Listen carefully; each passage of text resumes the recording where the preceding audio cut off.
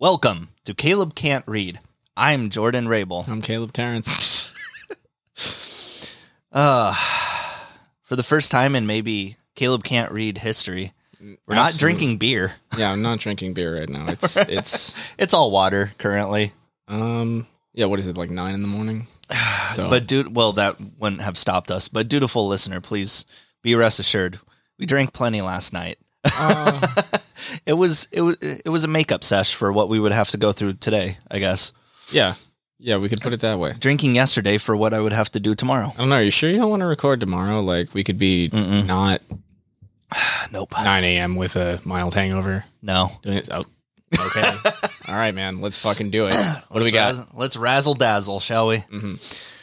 Herman Melville was born August 1st, 1819 in New York City to his father Allen and his mother Maria. Allen was around 31 years old and Maria was about 28, because I knew that you would probably ask. Herman was the third of 8 children, and both his maternal and paternal grandfathers were major players during the American Revolution. His grandfather on his mother's side, Peter Gansevoort, stood fast against British forces who laid siege on Fort Stanwix in New York with an army of only 700 men. The siege took 3 weeks before the British retreated, and more than half of Peter Gansevoort's men had died as a result. And the grandfather on his dad's side, Thomas Melville, took part in the Boston Tea Party. Thomas Melville sent his son Allen to France when he was a young man, with the goal to become a merchant, which he did, and later became very rich by importing French goods into America. You know, his grandfather was one of those guys who didn't want Obama reelected. What do you... Boston Tea Party. Do you remember that short-lived thing where they're like, we're the new Tea Party? Oh, are you going to do things to Jordan, that was fucking weak. You're weak. I'm actually quite strong. You showed me shirtless I'll pictures beat you up last night. Oh, yeah. I was pretty drunk. I'm pretty proud of this. Now, the Melville family wealth meant that little Herman was never without multiple servants at any point in time, and was constantly moving to bigger and better houses before eventually staying for a while at a house on Broadway at the age of 10. However, despite their good business, both Allen and Maria spent well beyond their means. They would borrow money from their parents many times with no regard for the money ever actually running out. But here's the thing. They didn't just take the money. They said they were going to pay it back eventually, like good little liars. But of course, they never did. Because of this, Maria's parents finally stopped and said that they wouldn't lend out any more money until they had been paid back what was already owed, which back then was $20,000, but in today's money reaches almost $500,000. That's a sizable withdrawal from the Bank of Lies. And although Herman's parents had their financial worries, they never let their 8 children know about it. They were actually good parents. The kids led very emotionally fulfilling lives. They were given everything they needed, including a good education. Though when little Herman was 7 years old, he contracted scarlet fever. Emotionally fulfilling? That was the way you chose to describe that? What would you call it? I not that. I don't know. Just fulfilling. I don't think you didn't need to add in emotionally fulfilling. You could just say fulfilling. I feel like you don't know what emotionally fulfilling means. I probably do not. Just like, what the fuck is that? Okay, that hurts. That hurts. But please go on, please. So Herman was bedridden for a long time with scarlet fever, and when he finally recovered, he kind of had to mentally start from scratch. Not just mentally, but... Shut up. According to his father, he was, quote, very backwards in speech and somewhat slow in comprehension. But eventually Herman got better, so much better in fact that he began to far exceed the other students, and even enrolled in the English department of his school. But with no help coming from either of their parents at this point, Allen and Maria were finding that their elaborately large house on Broadway was kind of hard to afford. And so in 1830, Allen moved the family to Albany, New York, where he worked in the fur trade. From here, Herman attended the Albany Academy, which was, and still is today, a college preparatory school, and Herman was awarded as one of the school's finest scholars at the age of 12. However, the good education wouldn't last, as even by this time, Allen and Maria couldn't keep up with the small tuition fees and had to take their children out of school altogether. What? Nothing. What? If you want me to say something funny, you have to say something interesting. No, I was just drawing the parallels. Fuck off. You grew up poor. No, my parents didn't borrow any money. No, they should have. They would have. The bank was closed that day. Wait. They pulled up in their van and their Grew up shotguns. poor implies that I'm not currently poor. And that is not true. I used to be poor, also currently, but used to be as well. Mm-hmm. In December of 1831, Allen Melville traveled from New York City back to Albany, a distance of about 160 miles by open carriage for 2 days in freezing temperatures. Is that just like a trailer? What? An open carriage is just a trailer. It's not a carriage. It's a carriage. What are you talking about? Open carriage? Oh, you mean like a trailer, like on a fucking truck or something? Yeah, like a Okay, fucking basically, trailer. yeah. Yeah. They're called carriages. It's Because not you're not trailing it, but I guess you trail it behind horses. Yeah. Fair enough. You know what? Fucking sure. It's just a platform. It doesn't have the little roof or the little doors. It's a fucking trailer. It's not a fucking carriage. Yeah, he had his fucking paint back there in a work ladder. Yeah, it was his open carriage. Yeah. Well, he made the journey, but afterwards began slipping into delirium, slowly losing his cognition. By the end of the month, on January 28th, 1832, Allen Melville passed away, just 2 months shy of his 50th birthday. It was after this that at the behest of Herman's older brother Gansevoort, that the mother Maria added an E to the end of their last name, thus going from Mevill to Meville, and I have no idea why. I really looked for it, and everyone was just like, it was a thing that they decided to do. I don't know. I don't know. She's just on this right now, and you know I don't what, feel though? like arguing with her. I feel like maybe it was because they were borrowing so much money that they were like, oh, we're fake wealthy. Well, we got to have a E at the end to show a little bit more, I don't know, French, maybe? Fuck Maybe it. it made them harder to look up for like debtors and shit. Doubt it. Hey, Yeah. where are they? They're in that big fucking house that they can't afford. Yeah.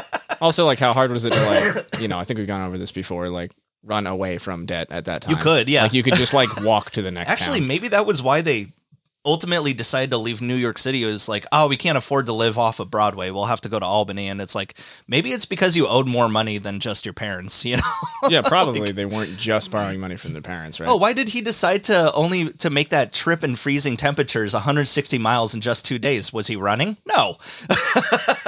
Just for funsies. It was, I really want to see my On the kids. back of the trailer. Uh-huh. Yeah. Should have just ridden the fucking horse. Now, the death of the breadwinner of the Melville family was a hard hit to the rest of them. Herman's brother Gansevoort went into the fur business like his father, while Maria stuck herself inside the First Reformed Dutch church and pretty much only made time for prayer, not for any of her kids. Herman, however, at the age of fucking 12, went to his uncle, who was the director for the New York State Bank, and got him a job as a desk clerk. Cute child as he may have been, doing the same workload as grown-ups, Herman still made a child's pay. He would take home a salary of $150 a year. That's just under $4,000 in today's money. Which I find a little cute. They're just like, yeah, you can work as fucking hard as us, Yeah, but you get child fucking labor- peanuts. Child labor is adorable, Jordan. Why is my check on lined paper and written in crayon? We thought it was funny. Have some animal crackers. Fuck you. Fuck you, kid. Well, he basically didn't even need that job. $4,000 a year isn't going to pull in jack shit. But in a mere 2 years, Herman was actually seen as an equal within the bank at just the age of 14. And at this point, his brother Gansevoort was also doing well enough within the fur trade that he had his own skins factory. However, in May of That 18... place sounds fucking gnarly. It's not rubbers. Yeah, no. No, that wouldn't be as gnarlesome as just like a factory of animal skins. What smells? It's me. It's you too. We all smell. It's all skins all the time. Oh, fuck, dude. The amount of salt that they had to go through, I bet. I wonder what, like, did they just... Oh, yeah, no, because I'm sure they dished the bodies and then just had the skins. Oh, fuck. So at least it wasn't just, like, rotting stuff that they were just Rotting throwing carcasses. out back. I feel like it's just a pile that they have, like, a straight down. Yeah, I don't think they just had a fuck. sack of animals in the back There's of a trailer butchers they just out. threw out. There's Albany butchers out there just like, yeah, that's a good skunk. You know? Like, fucking, I bet. However, In May of 1834, the fur factory burned down. Starting from scratch, Gansevoort could no longer afford employees, so he pulled his brother Herman out of the banking business to help him run the skin factory as his only employee. I bet that smelled very interesting. Fucking... Yeah, dude. Especially when it burns down. All Yeah, the yeah, singed hair. Yeah, man. There's a bunch of fucking singed hair and whatever the fuck they were treating the skins with. I don't know what hell looks like, but I sure know what it smells like, son. Yeah, I fucking... fuck. Yeah, don't they have to treat it with like piss or something? I It's- know they had to do that you're with like right. leather back in the Yeah, day. yeah. It's You're just a right. That boiling is a thing. piss and animal hair. Fuck, yeah. Oh, man. That's pretty much how I cook. You don't cook, Yeah, it's the reason why. which is very Is this just surprising piss for and someone hair of your size. Is this piss and hair soup? Yeah. I had what I had on hand, whatever. But Herman was still a child during all of this. He wasn't like other 14-year-olds who pretend they're tough shit and practically an adult. No, he knew he was a kid and knew he was missing out on the formal education that other kids were getting. So by the next year, in March of 1835, the family pooled together enough money to send him back. This probably came from a bit of cash that his mom, Maria, got from her mother selling her own estate, and not from the inheritance that Maria received when Alan's parents died. Because as it turned out, Alan was still secretly getting loans from his folks while he was alive, behind Maria's back, of course, hadn't paid any of it back by the time he died. So when Alan's parents died, Maria got the sum of $20. Nice. So when Herman went back to school, he crammed whatever knowledge he could find to make up for lost time. This is what led to him becoming a big fan of Shakespeare. He particularly liked the scenes with the witch and Macbeth, which he liked to act out at home and scare his little sisters. He also had a particular interest in books that talked about travels in faraway lands like India. And the best books that did this were travelogues written by sailors. So even though he was stuck in New York, Herman got a fair bit of knowledge on his geography. But 2 years later, in 1837, the money in the Melville household ran out yet again, and Herman was withdrawn from school for a second time. This would turn out to be right on time for an economic depression in America that was called the Panic of 1837. The Melville family would now need to move somewhere even cheaper, so the family moved to Massachusetts, where Herman would get a job teaching at the age of 17. He taught all subject matters to around 30 students, some of which were the same age as him. But he only taught for one semester before the family moved back to Albany, New York. Back in his home state, although he was already a skilled banker, teacher, and tanner, Herman was unable to find a job, so he focused a bit on writing, something that he didn't take too seriously. But with his first published essay called Fragments from a Writing Desk, published by a local newspaper, the general consensus was that Herman was a show-off.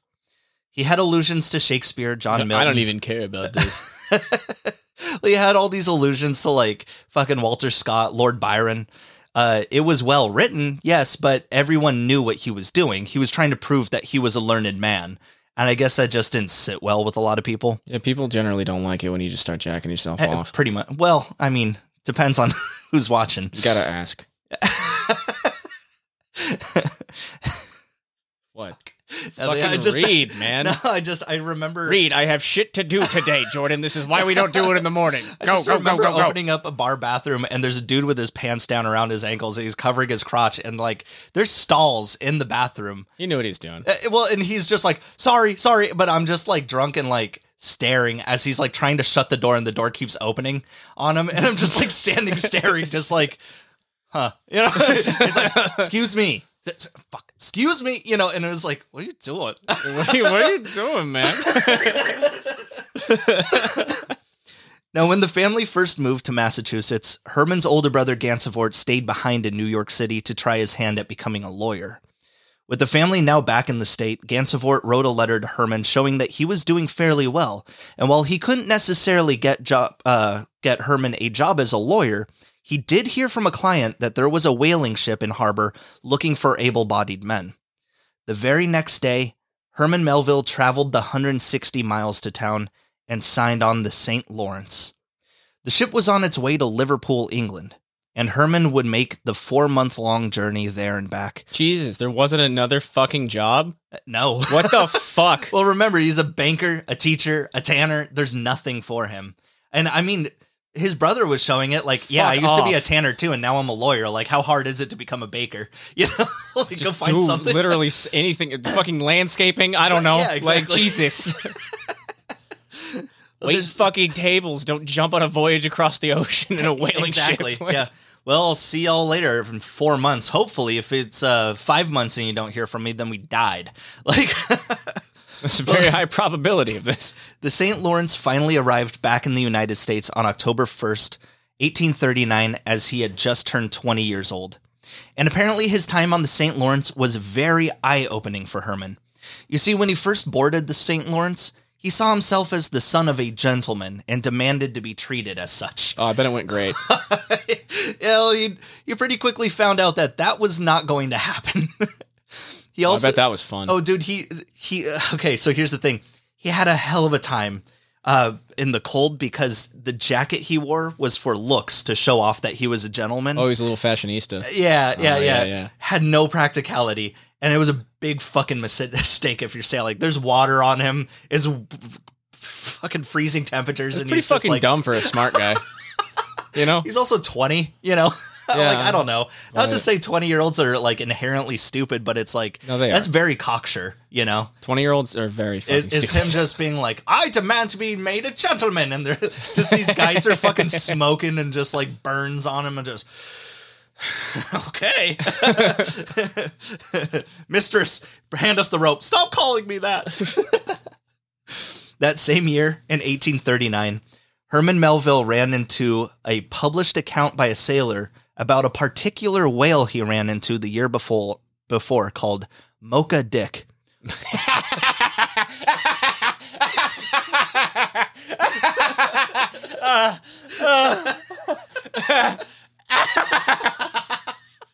We're not even into the full title. Okay, go. I'm so scared of Mocha Dicks. Mocha Dick, or the white whale of the Pacific, Oh, that's a bummer. a leaf from a manuscript journal, which was about his run-in with a whale with albinism. Now, the writer of this tale... What the fuck did they name the white whale Mocha? I think he was by the Mocha Islands or something like that. It was like southern. Very I bad know. call. Well, your worry is with Mocha, not the dick part. I would just like it to be better described. Call him large dick. Yeah, call it the big the penis. big white dick. There call we it go. big peepee. Now, the writer of this tale, a well-known adventurer by the name of Jeremiah N. Reynolds, wasn't Wait, yeah, why the fuck was it Dick? Why was Dick anywhere in that name? Hold up. That's just a thing that they called whales. They called whales dicks. Yeah, especially if they got a lot of spermaceti. So there was just a whole fucking industry, and they were all talking with each other about tracking down dicks? Terms have gone different over time. No okay? fucking way was everybody calling whales dicks for, like... Ah, there goes a fine dick right there. Larger than I've ever seen. Yeah. Gotta haul that dick to port. You're gonna tire this dick out and strap it to the ship. Gonna drag this dick into harbor and wow every lady on port. You know how much money we can make with this dick? This dick's gonna keep this village fed for like 4 months. Look, we got. There's gonna be like 2 more episodes where we can make This is these gonna be jokes. so good. I'm so excited. Now, Jeremiah N. Reynolds, the guy who wrote it, he wasn't necessarily a writer, but he was for sure an eccentric. He fully believed in. He's an eccentric. Eccentric. A little, you know. Are you saying that right? Yeah, he's I an think it's like eccentric. Eccentric. Eccentric? Eccentric. I think. Yeah. One of us is wrong. Here. It might be me, but Does I'm that pretty make sure you it's you. uncomfortable? Fuck off. I'm going to say it's me because I'm white. Now, so for instance, he fully believed in the Hollow Earth theory. Like, he was like, there's more adventure down there. But seeing a white whale is actually not all that uncommon. Albinism in whales is documented even today. And while it is a rare sight, it's not like it's 1 in a million. But anyway, the tale of Mocha Dick is the story of an infamous whale that frequents just off the Mocha Islands. If I was a pimp, that would be my name. Mocha Dick. We name you Small Peepee. No, my street name's Mocha Dick. No, you're small pee-pee. So he was a whale that frequented just off the Mocha Islands on the coast of Chile. He was about 70 feet in length and was, for all intents and purposes, a friendly whale. He was known to swim alongside ships in a friendly manner, so close that you could see all the battle scars on his back. But at the first sign of aggression from whatever ship he was escorting, Mocha Dick would be known to body slam boats. And I don't mean that he would just sideswipe them either. He would become fully airborne and just land on fucking boats. So he'd become fully erect, if you will. That Willie or Dick, that Dick is Yeah, we don't need to call it anything different. Can you imagine the dick on Dick?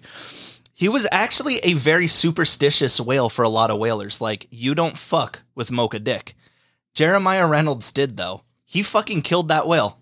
And he wrote about it. And when Herman Melville read it, he thought, oh, neat, and just put the book down. But what the tale of Mocha Dick did for Herman was act as proof that there really weren't any jobs for him unless he was whaling. So he went back to Massachusetts from New York City and signed back up on another ship. This one called the Acushnet. He was given an advance of $84, about $2,700 today. And as was tradition for a sailor in New Bedford before they shipped out, listen to a sermon held in a chapel called the Seamen's Bethel. Stop. They are seamen, okay? Yeah, that's what's funny. This chapel is known for having the names of sailors that die on their journeys etched into the fucking marble on the inside of the church.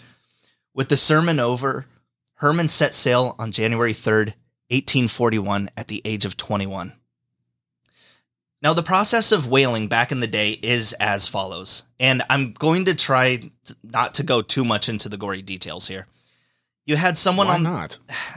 It's a little... With everything we talk about on this fucking podcast, Yeah, you think people are going to be concerned about gory details of fucking whaling?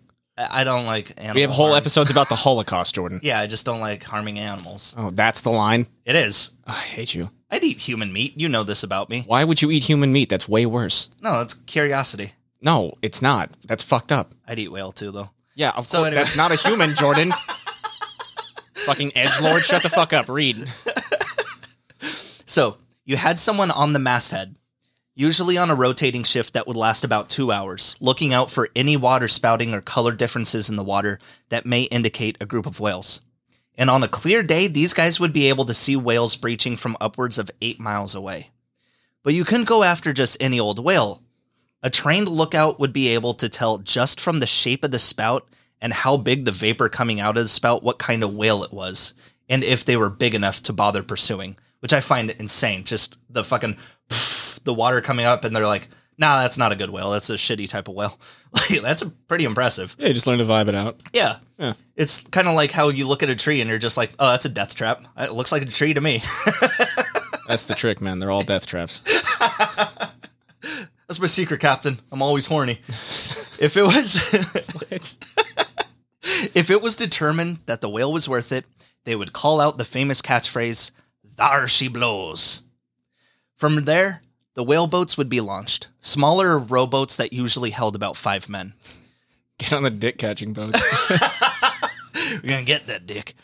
Meanwhile, another 5 sailors would be left on the main ship. And here's a weird thing I didn't know. Whales apparently have some pretty good hearing. So the whale boats had to not just be fast, but they had to paddle quietly too. If the winds were favorable, they'd set up a small sail aboard each whale boat to get closer to the whale. Now, the harpoon was not actually intended to kill the whale. It was merely made to stick to the whale so the whalers could follow them on a line. And I don't think Herman was ever a harpooner, but... How the fuck do you get your bearings back in the middle of the ocean after getting drug around by a whale? Oh, I'll get into that. You're basically getting followed by the boat, and sometimes you went a bit faster than and that was trouble. But unluckily for Herman's crew, the harpoon gun wouldn't be invented for about another 10 years at this point. And it's not like the whale's skin is made of butter. You had to toss that motherfucker way deep into the skin to latch on. Once the first harpoon was struck, the whale boats would quickly paddle away from the whale, as its thrashing could easily kill everyone in the surrounding area. Also, to anyone asking why the whale wouldn't simply dive away from its attackers instead of swimming away, they do. The harpoons are tied to an immense amount of rope, and when the whalers are at a safe distance away from the whale, they just let the whale plunge under the water while still having plenty of line left and wait for the whale to come back up for air. If the whale tried to swim away, it would pull all the available whale boats along with it in what was called a Nantucket sleigh ride. I fucking hate that term. Don't smile about that, man. That's sick. I fucking hate that. I really do. Hey, man, they needed whales for stuff. For lamps? We need, I don't know. Yeah, pretty much. Like, what's it for? Lamps. Don't you have candles? Yeah. Why are you doing this? Because it's rad as fuck. What? Like, I'm sorry if metal hasn't been invented yet and I have to do something fucking metal. Well, the goal this whole time was just to actually tucker the whale out, so they let it just go on for miles. At some point, the whale boats would be able to drift right up to the whale when it was too tired to swim any longer, in which case the lancer, who actually carried a ginormous lance anywhere between 15 to 30 feet in length, would stick this long piece of steel into the whale's head or chest to either puncture the brain, heart, or lungs. After a bit of thrashing, what was called a flurry, the whale would finally die. how close did you have to get? Oh, man, you have to get real close. Oh, he's on top of it. Oh, and now there's a fucking lance attached to it while it's thrashing around, and you're next to the fucking lance. Yeah. Oh, shit. That's the flurry. Now, it's not as strong of a death rattle as when you first have the harpoons in it. But it's because it's just tuckered out. It's just like, and it just gives a kind of a shiver, but it could fucking still kill you, I'm sure. I mean, if it's like that thing in Call of Duty, you're dead, but you're on the ground. They give you the pistol, and maybe you could have one last shot. As a whale, I mean, I feel like maybe I just try to bite the guy, just like fuck you, one last run, Yeah. You understand? Okay. Well, from here, the main ship would sail to the whaleboat's location, or if you were really unlucky and the ship lost sight of you, you'd have to tow the motherfucker back. Now, although this next step of... Just hope you picked the right fucking direction, Jesus. Yeah, I mean, depending on how many hours you were out, I would guess that there's a dude on each whaleboat to basically look at the location of the sun at the point and be like, this is the location we need to go Fuck, in. everybody's phones are dead. We don't have any signal out there. How are we supposed to get Captain Hardy? From here, let's see. Oh, there you go. This next step of the processing the whale could take hours or even days. You had to act fast on this. Sharks were always looking for an easy meal. The carcass would be lifted up onto one side of the ship from its tail, where workers would peel the hide of the whale in long strips like a fucking orange. Holy shit, were they having to fight sharks and shit? They were biting the bottom of it while they were doing this? Well, it was usually lifted from a masthead. Is there any other fucking way to light a lamp? Jesus! Exactly. Fucking A. In order to get the Can we just make a fire? It's fine. God damn. That's fair enough. We have candles. I don't like candles. How about a fire? Yeah, those are bomb. Can we just light get fires? some fucking firewood and use that like a torch? Shit, dude. In order to get the whole hide off in one go, they would use 15-foot poles to cut through the skin. It would be 15 feet deep into the whale to fucking gut it. The skins would then be thrown on deck, where they were boiled in a giant pot and the blubber processed into oil. But the real pay dirt was in the head of the whale. Spermaceti, from which the sperm whale gets its name, easy, rests in the forehead of the whale. It is the purest oil and easily worth 5 times more than regular whale oil. Usually, once you were done with whatever was of use to you from the whale's body, you would decapitate them, leaving the head strung upside down while you just dump the body into the ocean. And what you do to get to the spermaceti is you'd have a guy hang upside down from a rafter and scoop the oil out of the head and pass the bucket up like fucking Jackie Chan doing those sit-ups in Drunken Master. He dunks the water, passes Except it it's up. a whale head. Yeah, except it's a whale head and it's a big fucking bucket. So it's like you're fucking ripped. Depending on the size of the whale, there could be up to 500 gallons of spermaceti in the whale's head. That's a fucking fortune. So yeah, they're just taking out brain oil, basically. Now, just because the whale was dead doesn't mean that the danger was over for the sailors. Again, there were sharks dicking around these ships for days, or however long it took you to get the job done. And because of all the oil on the deck, it was not unlikely for someone to slip right the fuck off the ship and into shark-infested waters. Oh, and they're all murder horny for the blood. Hell yeah. Jesus. Also, those long strips of skin from the whale could easily crush or injure a person. And perhaps the worst of these, if your ship got hit by a rogue wave and tottered the boat a little bit, the giant cauldron that the sailors are feeding the skins into could tip over and cover the entire crew in boiling hot oil. And this isn't water. You can't just wash the hurt away. If anything, it's going to spread over your entire body. And where the fuck are you going to rinse yourself anyway? In the shark water? In at least one instance, a ship had the cauldron knocked over and the fire spread throughout the entire ship, burning it down. And something else to consider was the smell. There was no getting rid of it. And legend says that... You need a lot of piss for that much skin. Well, we've been peeing on it for days. Legend says that seaside All right, towns... boys, dicks out. Seaside towns knew when a whaling ship was coming to port, like from the horizon. They're just like, oh, fuck, here we go. Oh, that's good H2O. I don't know, dude. The H2O in your house tastes kind of weird today. I peed in it. Yeah, no, it tastes a bit cummy. I don't know what it is. Oh, that wasn't... Dude. It wasn't... No, seriously, taste this water. No. Maybe the fault is with you. My water tastes fine. Taste it. It tastes cummy.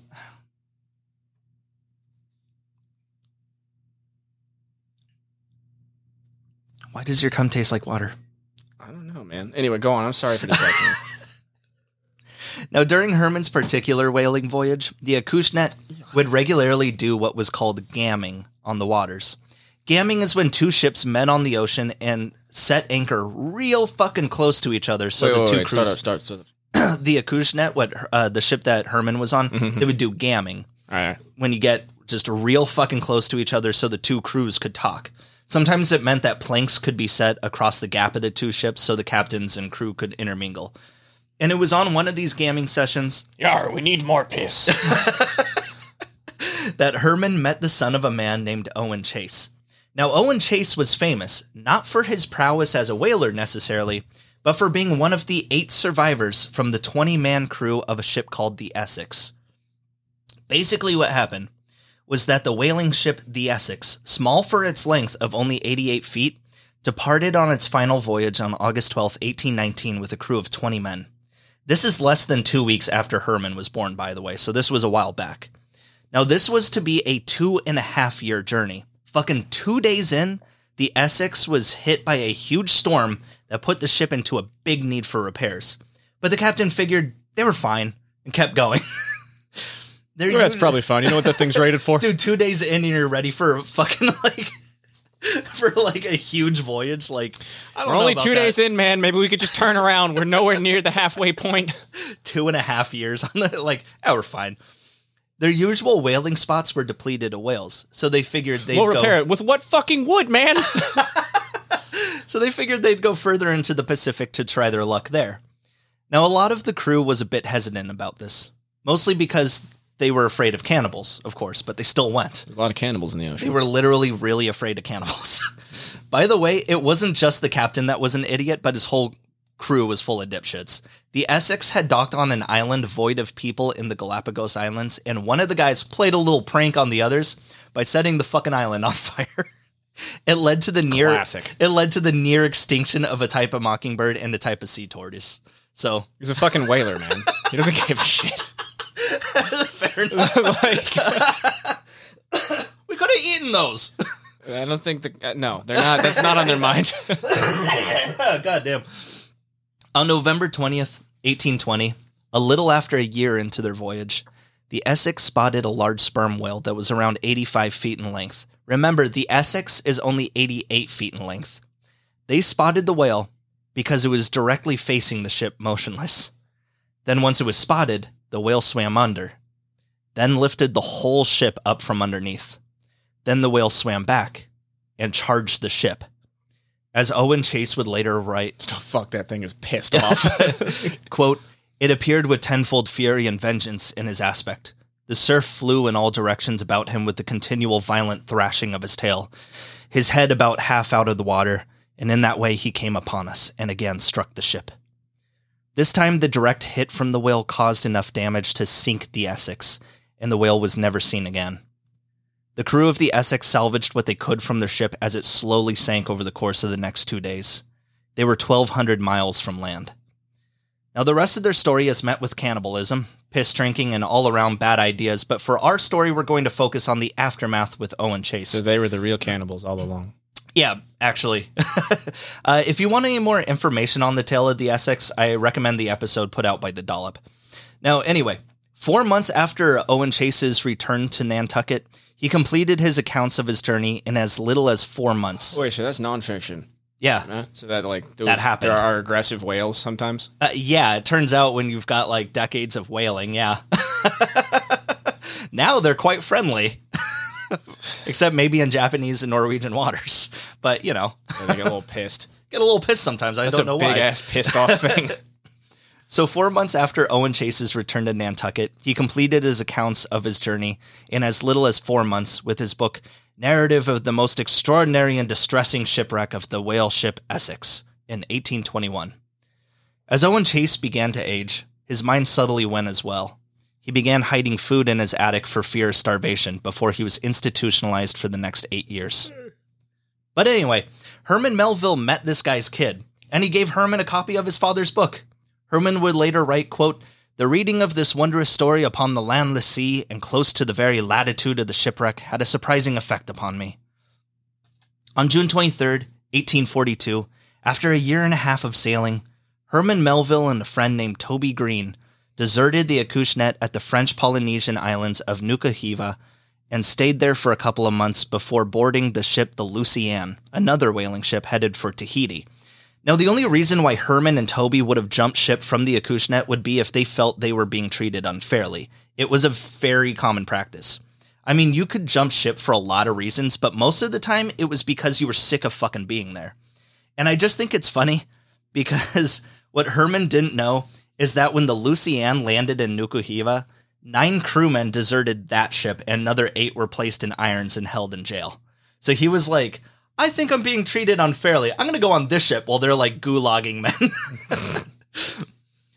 This is because the captain was a complete bastard and the crew tried to cause a mutiny. So Herman just left thinking he'd found something better and instead wound up being much, much worse. Yeah, that's how it goes. Well, Herman soon learned his mistake and ended up being one of 11 people on the Luciane to cause a mutiny on his way to Tahiti. And as successful as they may have been, mutinies are still fucking illegal. So they were all put in jail as soon as they made it to Tahiti. Basically just gave the keys back to the captain like, hey, I'm sorry that happened to you. Better luck next time. Unionize! Anyway, Herman himself was maybe only there for a few weeks before he somehow managed to escape. And since the French Polynesian islands are just freckled across the ocean, he managed to make his way from island to island until he reached the island of Moorea. Luckily, he was picked up by a passing ship, and 6 months later, he was in Maui. And from there, deciding he hadn't had enough of the fucking ocean, he signed up for the U.S. Navy, joining the battleship the USS United States. You know, this wasn't sketch enough. Why don't we get some guns in here? Yeah. Yeah. Hey, they gave me weapons. Cool. Sick. This is going to be a much better mutiny. The USS United States bounced around South America for a bit before finally landing back in Boston on October 3rd. It was called the USS United States? Yeah, it's a dumb name. It was called the United States. It's called the United States. It's really fucking stupid. R.I.P. in peace. Finally landed in Boston on October 3rd, 1843. 2 weeks later, on October 14th, Melville was discharged and he was finally on his own again at the age of 24. So from the time he left on the Acushnet on January 3rd, 1841 to when he returned on the USS United States on October 14th, 1843, Herman Melville had been away at sea for almost 3 years. Oh, man. And what did he learn? Well, when he left, he was kind of a pretentious rich boy. Although not rich, he certainly acted like it. He believed he was the essence of authority. Whereas now, having worked with the lower classes and actually lived among them in Polynesia, he had a hatred for authority. He was kind of like the suburban white kid who went on vacation to Jamaica and came back with like a Bob Marley shirt talking about oppression. Very eye-opening 3 fucking years. Yeah, Ooh. yeah. Pretty much. So when Herman Melville talked with his family again, they were like, hey, we heard you jumped ship from the Acushnet. Where the fuck were you? And Herman sat them down and told his family of his adventures. And they were like, holy shit, you ought to write that shit down. Oh, we told you that was going to be fucking stupid. Like, you fucking idiot. did you think did you think you were going to have a good time? It was supposed to be like a 4-month journey, idiot. We told you to go be a fucking barista or something. Why did you get on the fucking boat? Like, So from his tales, Herman worked for the next 3 years on his first novel. At the age of 26, published by Wiley and Putnam, the book was titled Typee, A Peep at Polynesian Life. The title comes from the Typee province of Nuku Hiva and details the 4 months that Herman spent on the islands. And throughout the book, he doesn't act as if he's an anthropologist or anything, you know? He's not there for research or trying to understand the differences between people. He's just trying to fucking survive. He fully admits that he ended up there ass over heels with no knowledge of how shit works amongst the Polynesian people or their fucking language. But he did manage to make it out of there alive. And as he's living among the people, he finds a hatred for the European governments that are taking away everything they have for what was basically slave labor. Now here's the thing. A majority of people had not been to the Polynesian islands. So when people were reading about Melville's experiences there, people were incredulous to believe him. You have to remember, everyone believed Polynesians to be cannibals, and this story was seen as like the real-life version of Robinson Crusoe, but that story was known to be fiction at this point. As a matter of fact, the English publisher of the book, John Murray III, was putting the story into his literary journal, Colonial and Home Library, which only posted nonfiction stories of adventure. What did I do? What? I pressed the Bluetooth button. No, it's... Oh, God. Wait. You're fine. Okay. So John Murray III, he reads this story and he wrote back to Herman Melville like, you sure? You fucking promise me this happened. Because he only published nonfiction. And Herman swore it all happened the way he said it did. And you know what? People have gone out to the Polynesian islands again and again to try to disprove Herman Melville and his living conditions. And each time, they've been proven fucking wrong. Like the worst that was a whole jumble of...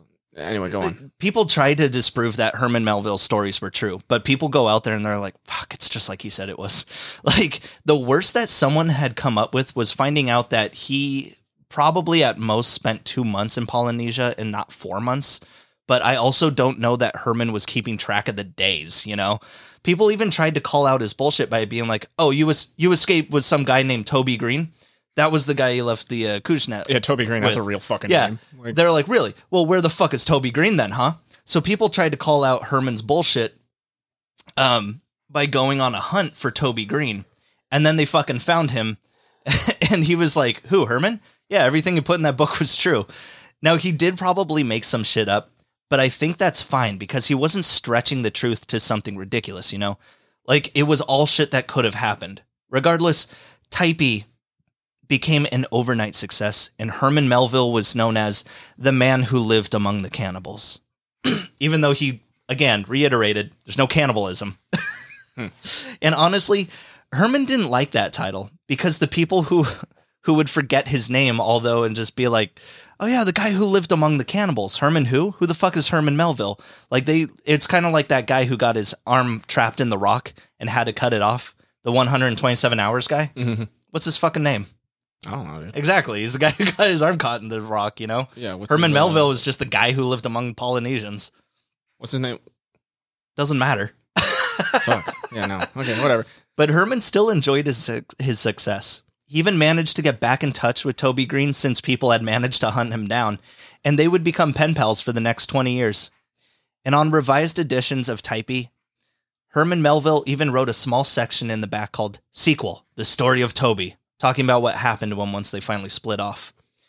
In the summer of the next year, 1847, Herman Melville wrote a sequel to Typee, explaining his exploits after coming aboard the Lucienne while making his way to Tahiti. This book was published by John Murray in England, but now by Harper and Brothers in America, whom he would stay with for the majority of his career. This book was called Omu, A Narrative of Adventures in the South Seas. Now, whereas before, in Typee, people had questions about some of the things Herman said, like, sounds a lot like what was described in this other book by this other person. Now in Omu, he really was straight up plagiarizing from earlier travelogues written by other people. I mean, he had things that did happen to him. He was imprisoned on the Lucienne. He did escape imprisonment in Tahiti, but I guess he felt that the truth just didn't have enough oomph to it. Well, either way, the plagiarism was only found out way later, perhaps not even in his own lifetime. So when Omoo came out, it was another hit for him. Yet there were still some critics who didn't believe any of it. Around March of 1847, Herman met a woman named Lizzie Shaw. He would have been about 27, and she around 24. In June of that same year, just 3 months later, they were engaged, with their marriage made official on August 4th, 1847. They honeymooned in Montreal. Now, Herman had originally asked for Lizzie's hand in marriage when they had practically first met, but Lizzie's dad said no. Oddly enough, this guy was actually engaged to Herman's father, Alan's sister, at one point, but she died before they married. So he got a little excited. I mean, there's no women in the ocean, right? 3 years? Cousin! Yeah. Oh, what, that he was marrying her is 3 months. Oh, no. I just meant he was in the ocean for 3 years. Yeah. That's fair that he's a little excited. Oh! Oh my God, I can't fuck anyone I'm not married to. That's illegal. Oh. Trevor just like, I better fucking strap this down. I don't know when I'm going to, lose all women again. It could happen. My buddy Toby had a very sensual backline. Yep, they were just fucking balancing on that line between hypermasculinity and homosexuality. It's not gay if you just put some rouge on the butt cheeks, you know what I'm saying? Some what? A little bit of rouge. Make it look a little red makeup. Okay, man. Freshly spanked. And this guy, Lizzie's father, Lemuel Shaw, was a huge figure in U.S. law. He developed the difference between murder and manslaughter and held a seat as Chief Justice of the Massachusetts Supreme Judicial Court for 30 years. And the thing is, what a lot of Melville scholars have seen is that it's possible that Herman wasn't really trying to get in good with Lizzie, but instead was trying to stay close to her father, Lemuel. Not because he wanted Dick, but a strong fatherly presence, something that he dearly missed from when his father Alan passed away.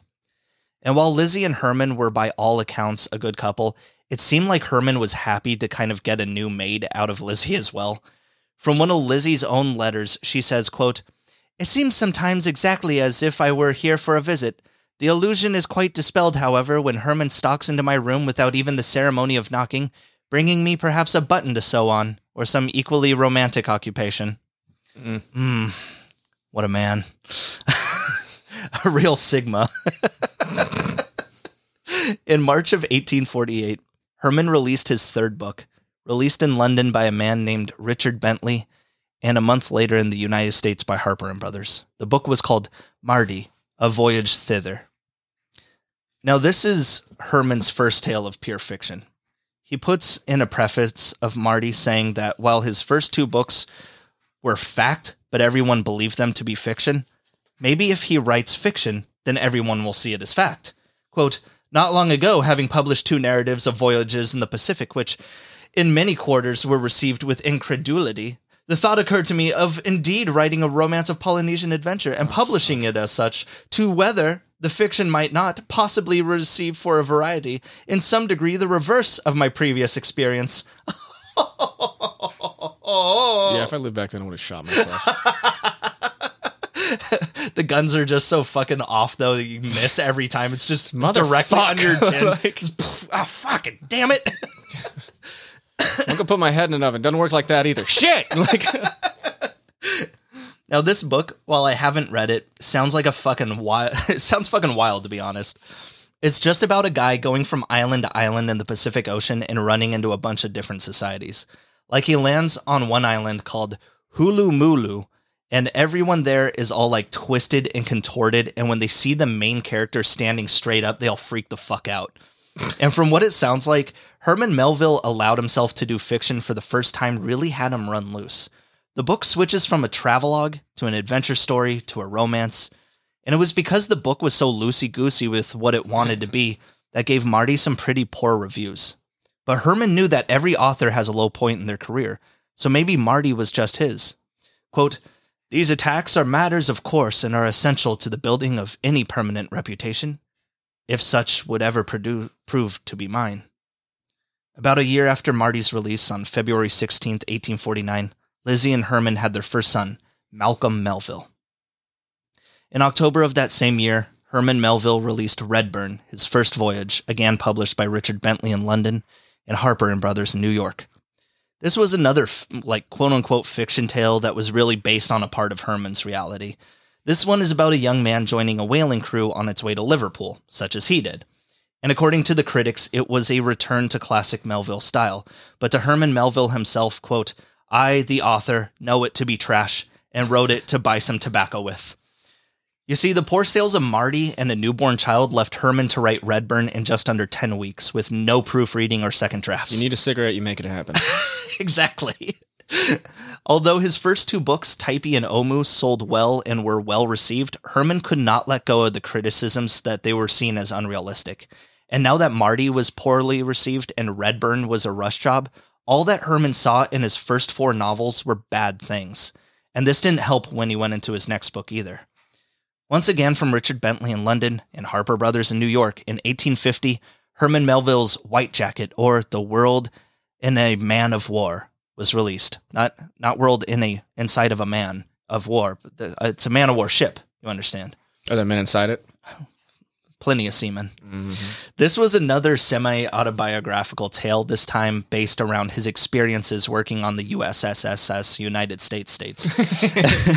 And as much as some people attacked Herman's first two novels for supposedly being lies, critics were now able to take a look at something official to prove whether or not Herman was a liar: the naval records for the USS United States. But what they found was that every major event that Herman describes in the story is in the log for the ship. He just changed the names. From an officer getting court-martialed for his overindulgence in alcohol, to a man who jumped ship to fight for Peruvian independence and then was allowed back on the ship months later without reprimand. Holy shit, he lived. Yeah, I mean, you can come back. Well, no, they wanted to get him in trouble, but the new Peruvian ambassador asked them not to punish him. So everything was kosher with this guy. They're like, you fucking jumped ship to fight for independence. You just want back on the ship. I mean, anybody cool with the Peruvian ambassador is cool the with me. The ambassador's just like, excuse me, he is fine. And it's like, oh, okay. Yeah, everything was in the logs. Like, that all happened. And I get why people would think that shit's ridiculous, but it's true. Now, the book was a moderate success, but to Herman, he didn't see it that way. He regarded White Jacket as well as Redburn as, quote, two jobs which I have done for money, being forced to it as other men are to sawing wood. But while Herman was lamenting the loss of another great story, the one thing his book White Jacket did was completely reform one aspect of U.S. naval law. You see, Herman Melville did not have a good time in the U.S. Navy. Matter of fact, you can apparently feel the anger in White Jacket through his writing. And in particular, the one chapter that Herman focused the most rage towards was chapter 33, called A Flogging. Flogging, the practice of tying a man up to a post and whipping him, was a fairly common occurrence in naval ships back in the day. Don't you do that with new people at your job? Tie him to the tree, whip him. No. Not officially. No, I'd get in trouble for physical abuse. Quit winking at me. But the USS United States was very liberal with their floggings. On the first and second days alone that Herman was aboard, there were floggings. He was on the USS United States for a little over a year, and in that time, the ship saw 163 floggings. What the fuck? How many people were on the fucking ship? Like 2. Which is the rate of one flogging around every 2.5 days. Senator John P. Hale directly quoted White Jacket as his reason for changing the laws in 1850. What? It's like, oh shit, now thank you for bringing this to my attention. Don't you think whip him into shape that's not just a saying? I mean, it's a real thing, you know? Yeah, I guess. Like, fucking A. Haven't you ever seen those guys that just like carve? You guys are going to have to figure out a much less kinky way to discipline these men. Okay, I'm sorry. Get in the trap, sailor. We're practicing our shibari today. String him up, hang him. Oh no, he's looking mighty sexy. Meanwhile, the captain of the USS United States, while Herman was on the ship, Captain Thomas Jones, was court-martialed, though he later came back with his pay reinstated. Of course.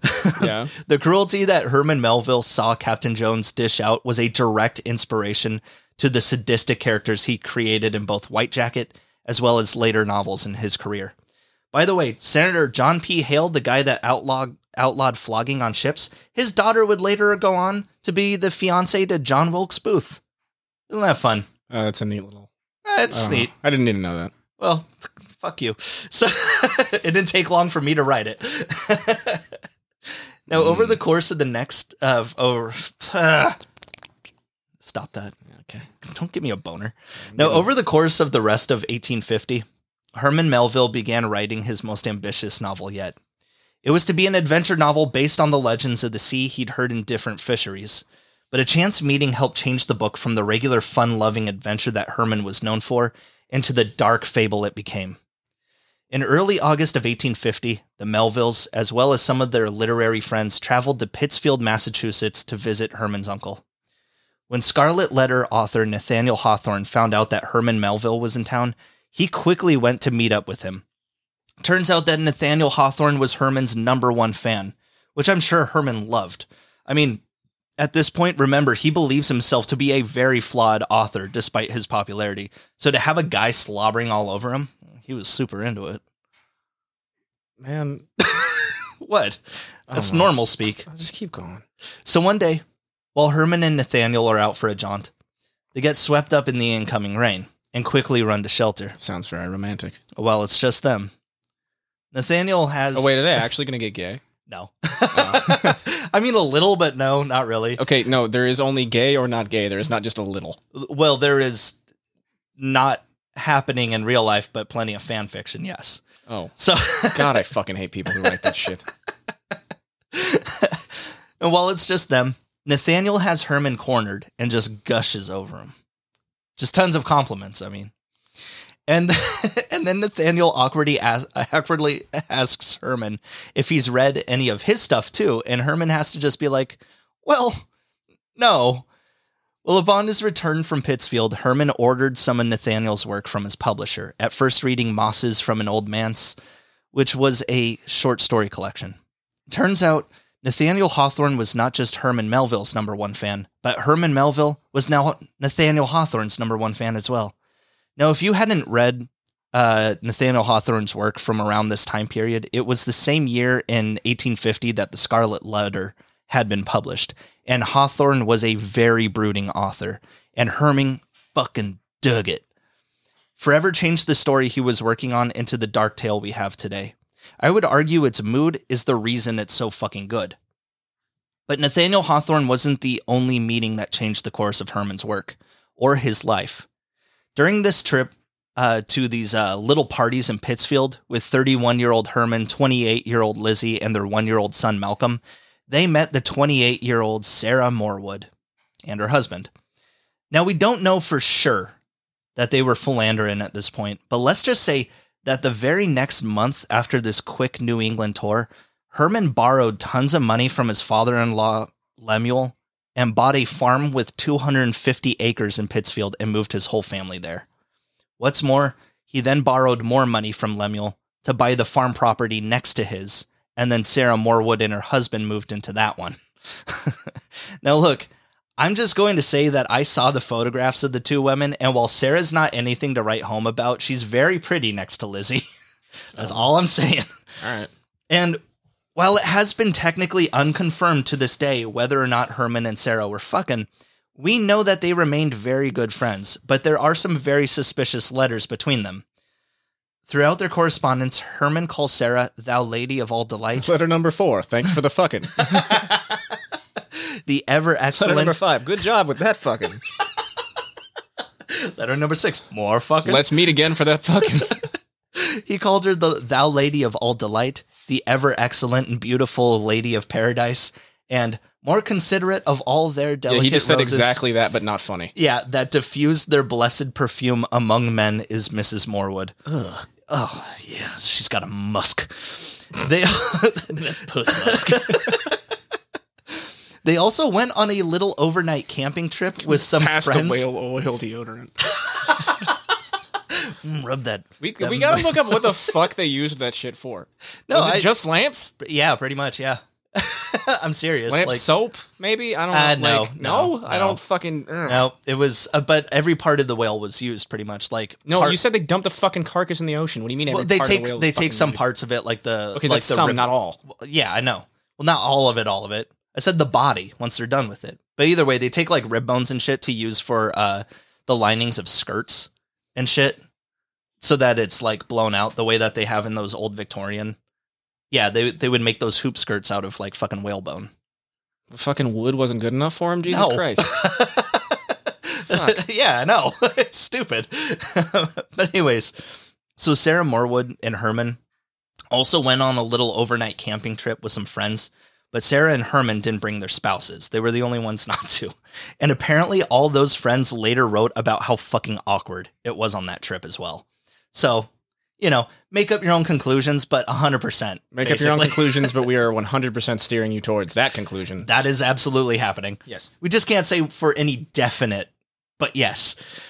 Now, although Herman told his wife Lizzie that they were moving to Pittsfield because his new best friend Nathaniel Hawthorne lived nearby, the trysts between Sarah and Herman were not unknown to absolutely fucking everybody.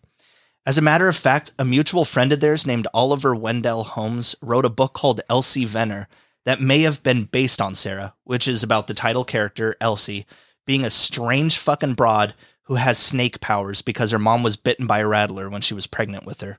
Apparently, the book caused a bit of a stir in their little friend group. Snake bitch. Now, the farmland that Herman Melville bought, he called Arrowhead.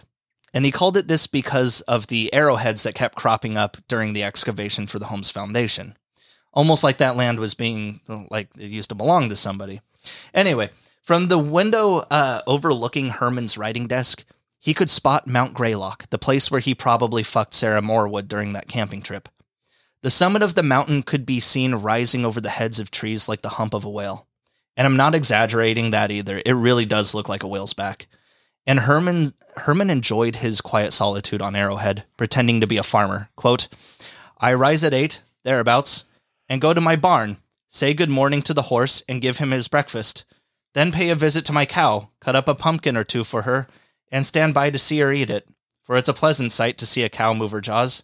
She does it so mildly and with such sanctity." I don't think he knows what he's doing. Nathaniel Hawthorne, being in close proximity, a mere 6 miles away from Herman, meant that Herman could see Nathaniel at any time, which he did. However, as much of a fan as they were to one another, Nathaniel Hawthorne was 15 years older than Herman and was easily agitated by this fucking youngster constantly bothering him at home. And honestly, Herman was probably just looking to collect father figures at this point. Now, it was while he was living at Arrowhead that Herman Melville was working on what would be called The Whale. But he was running into issues. See, buying land... Wait, no, that title's not penis-y enough. Something's missing.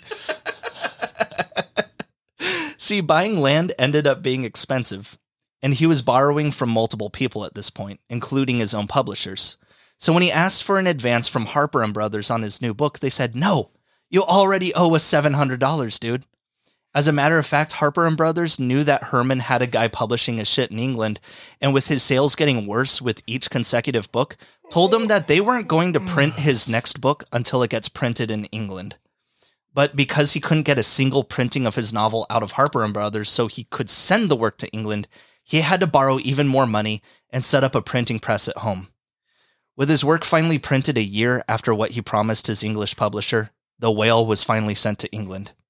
Now, we'll go over the multiple differences that took place between the English and American versions of the book and what made this novel such a disaster in terms of sales as well as the author's well-being. But while this novel would be considered Herman Melville's downfall in life, this work would end up becoming what we regard as the great American novel. Released October 18th, 1851 in England and November 14th in America, we are, of course, talking about the story of Moby Dick. Yeah. Oh, you're not surprised? No. And that's where we will go into next week or 2 weeks from now. I'm really fucking bummed that literary classic is not called Mocha Dick, though. I mean, it would have been better. There's no problem with Moby Dick. I mean, it's not as funny. Mocha Dick was a real whale, though. I know. That's fucking funny. the white dick. Could have been. Yeah. But no. Well, okay. See you I know in 2 that. weeks. Yeah. Right? Yeah. Are we Dude, doing the that now? bags under your eyes. I know that you just really want to get back to sleep. I want to go back to bed while the laundry finishes being done. I'm meeting my dad in like 30 minutes, man. Like, I'm tired. I don't know if we should do this in the morning again. It was the only available option. Yeah. I got shit to do. You can't just tell your dad to fuck off. No. What's he going to do? Stop being your dad? He's going to stop seeing me for like another 2 months. I don't see my dad very often. So? Yeah, that's a fair point. Hey, Dad, how do you feel about mocha dicks? Caleb won't want me to say it, but you can follow us on Twitter. You can see our Okay, sources. don't do that. Don't go there. See our sources on. You need to just scrap that and start over, because right now it's just a monument of fucking shame and need failure. to see. No, it's a lot. Start of fun, interacting with other accounts with the account. No one's just gonna fucking go there and start liking the post you make. But I hate Twitter. Well, then fucking delete it, man. It's just fucking tweet after tweet after tweet after tweet of you yelling into the void. I know, It's such a bummer. No, it's kind of fun. Dude, no. Follow us and don't like anything. That's what we need to do.